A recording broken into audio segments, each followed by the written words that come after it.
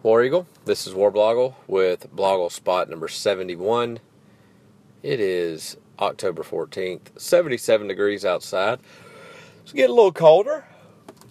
Today is Friday, if you want to be like Will Muschamp. It's really Wednesday. Auburn plays Kentucky tomorrow night, about 24 hours and 51 minutes from the time I'm recording this. The team went up there today. About 2 or 3 hours ago, the Auburn Twitter account did a periscope showing the team walk around the field and showing the field off. And first off, that stadium is small. We already knew that. I've been there.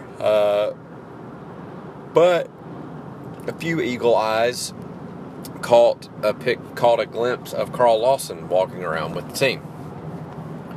And that is slightly interesting because usually it doesn't matter if it's the best player on the team. It doesn't matter if it's whatever. If you're hurt, you normally don't travel with the team because they don't want to. You're not going to play. They save the expense. They're not going to pay just for you to fly and stand on the sidelines. Carl Lawson did not go to LSU. And so it is a little strange that he's there. Now, I doubt he's playing because I doubt, they would say, I don't know if anybody from Auburn's actually ever said it would be November before he'd play again. I think that was kind of the rumor, but then Auburn just kind of said it'll be a while. And it has been a while. I mean, it's been 4 games with a bye week, so over a month. But I don't know. I don't think he's going to play. I don't see him coming out there to play. There's also word that he's just kind of there as support, moral support, motivational kind of thing. Maybe they can say, hey, he's going to give the pregame speech. I don't know. He's a third-year player now, but he's only played a year, pretty much. I don't know why I'm yawning. So I don't know. I'm not going to rule it out 1,000% that he's playing because he's up, or that he's not playing because he's up there, and that's strange enough for him to go up there and not play. So I guess we'll see. I mean, if he can play, he can play. I don't want him to come back and hurt himself again because he came back too early. But maybe the off week. This coaching staff likes to be a little secretive.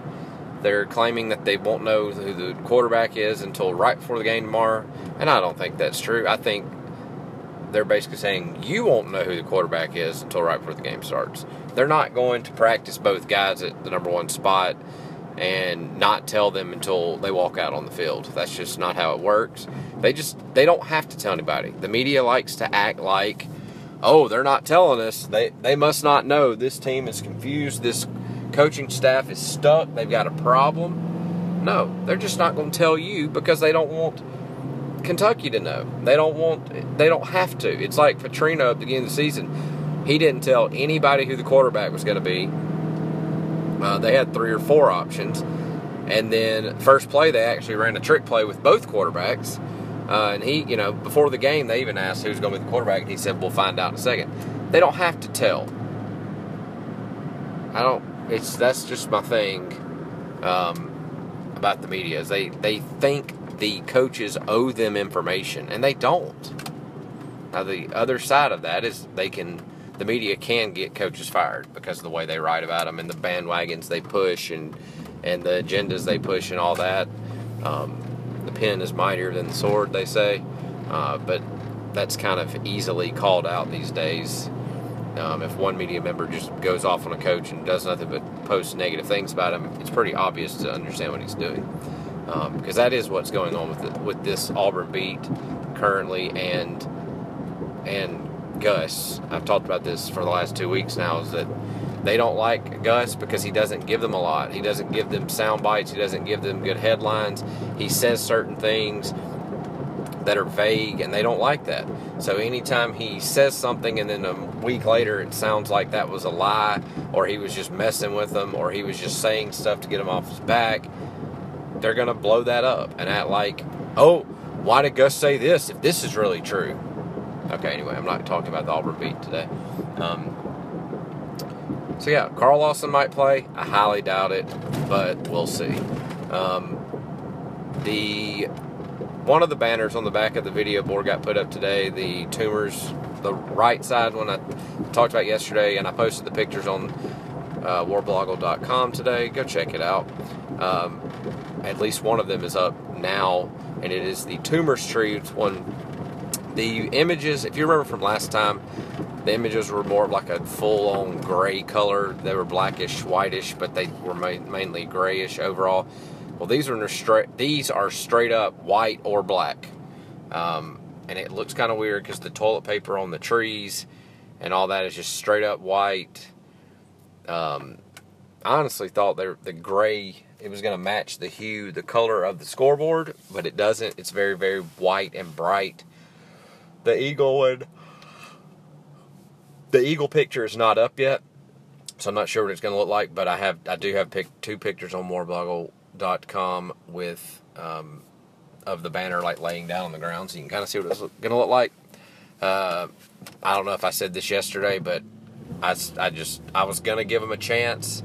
I just don't like the idea. I don't like the tumors tree being the biggest thing on the stadium, and I don't like the eagle being the biggest thing on the stadium. The back of the scoreboard used to be Bo Jackson, I think maybe Tucker Fredrickson, Tracy Rocker, Carlos Rogers, Cam Newton, big-time names in Auburn history. Throw a banner of Bo Jackson up there and let it be. Throw Pat Sullivan, Bo Jackson, and Cam Newton somehow up there and let it be. This humongous mural, black and white, you can barely tell it's a tree. I understand Auburn has the best traditions in the world. I love every one of them, but I just don't like the way it looks on the back of the scoreboard. It's not really it's not really a artsy, graphical kind of setting. I don't know. I mean, supposedly it's very temporary, and they're going to have maybe some video boards in the next year or so. But I don't know. It looked fine to me. I'm fine with the old X scaffolding metal look. It's a scoreboard. I was holding out hope. I was going to be positive until it got up there and take a look. But it doesn't look any better to me. At least not from far off. And up close, you cannot tell it's the tumors tree. It's a bunch of white and black streaks because it's like the toilet paper roll flailing in the wind. That being said, they took them down before because they were ugly. They might take them down again because they were ugly.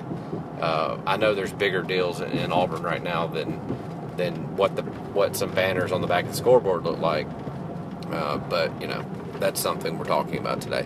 And to the people that always want to say, when I posted on Facebook the pictures and Twitter and all that kind of stuff, there's always 2 or 3 guys. They're like, why don't we stop spending money on banners and worry about what's on the field? Gus Malzahn is not putting these banners up.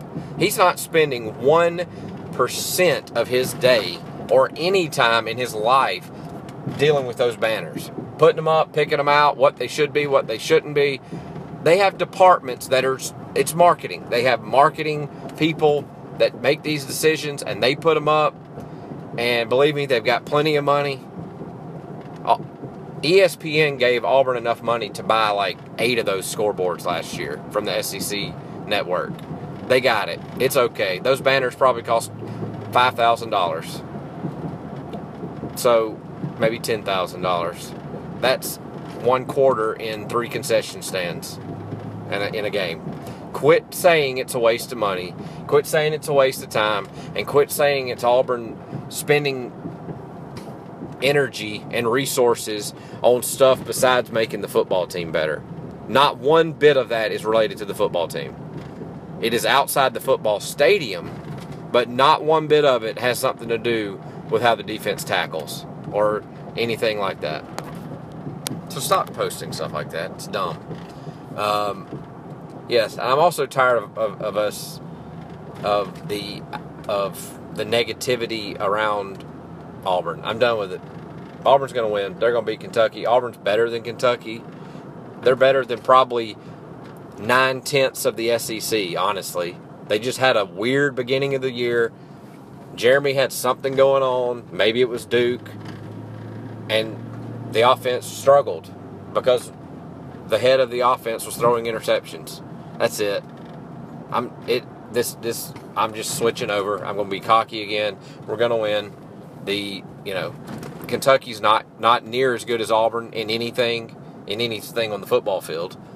Basketball will probably be true soon, right? Pat Dye spoke to the basketball team today, by the way. That probably had to be very entertaining. Him in his Carhartt pants and his murals and his fishing shirt. It's done. This is a new season. Auburn's this bye week was great. It was perfect.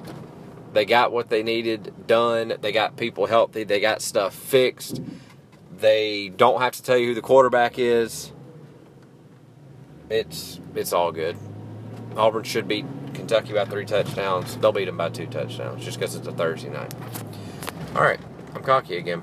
That's it. BlogleSpot number 71 done. War Eagle.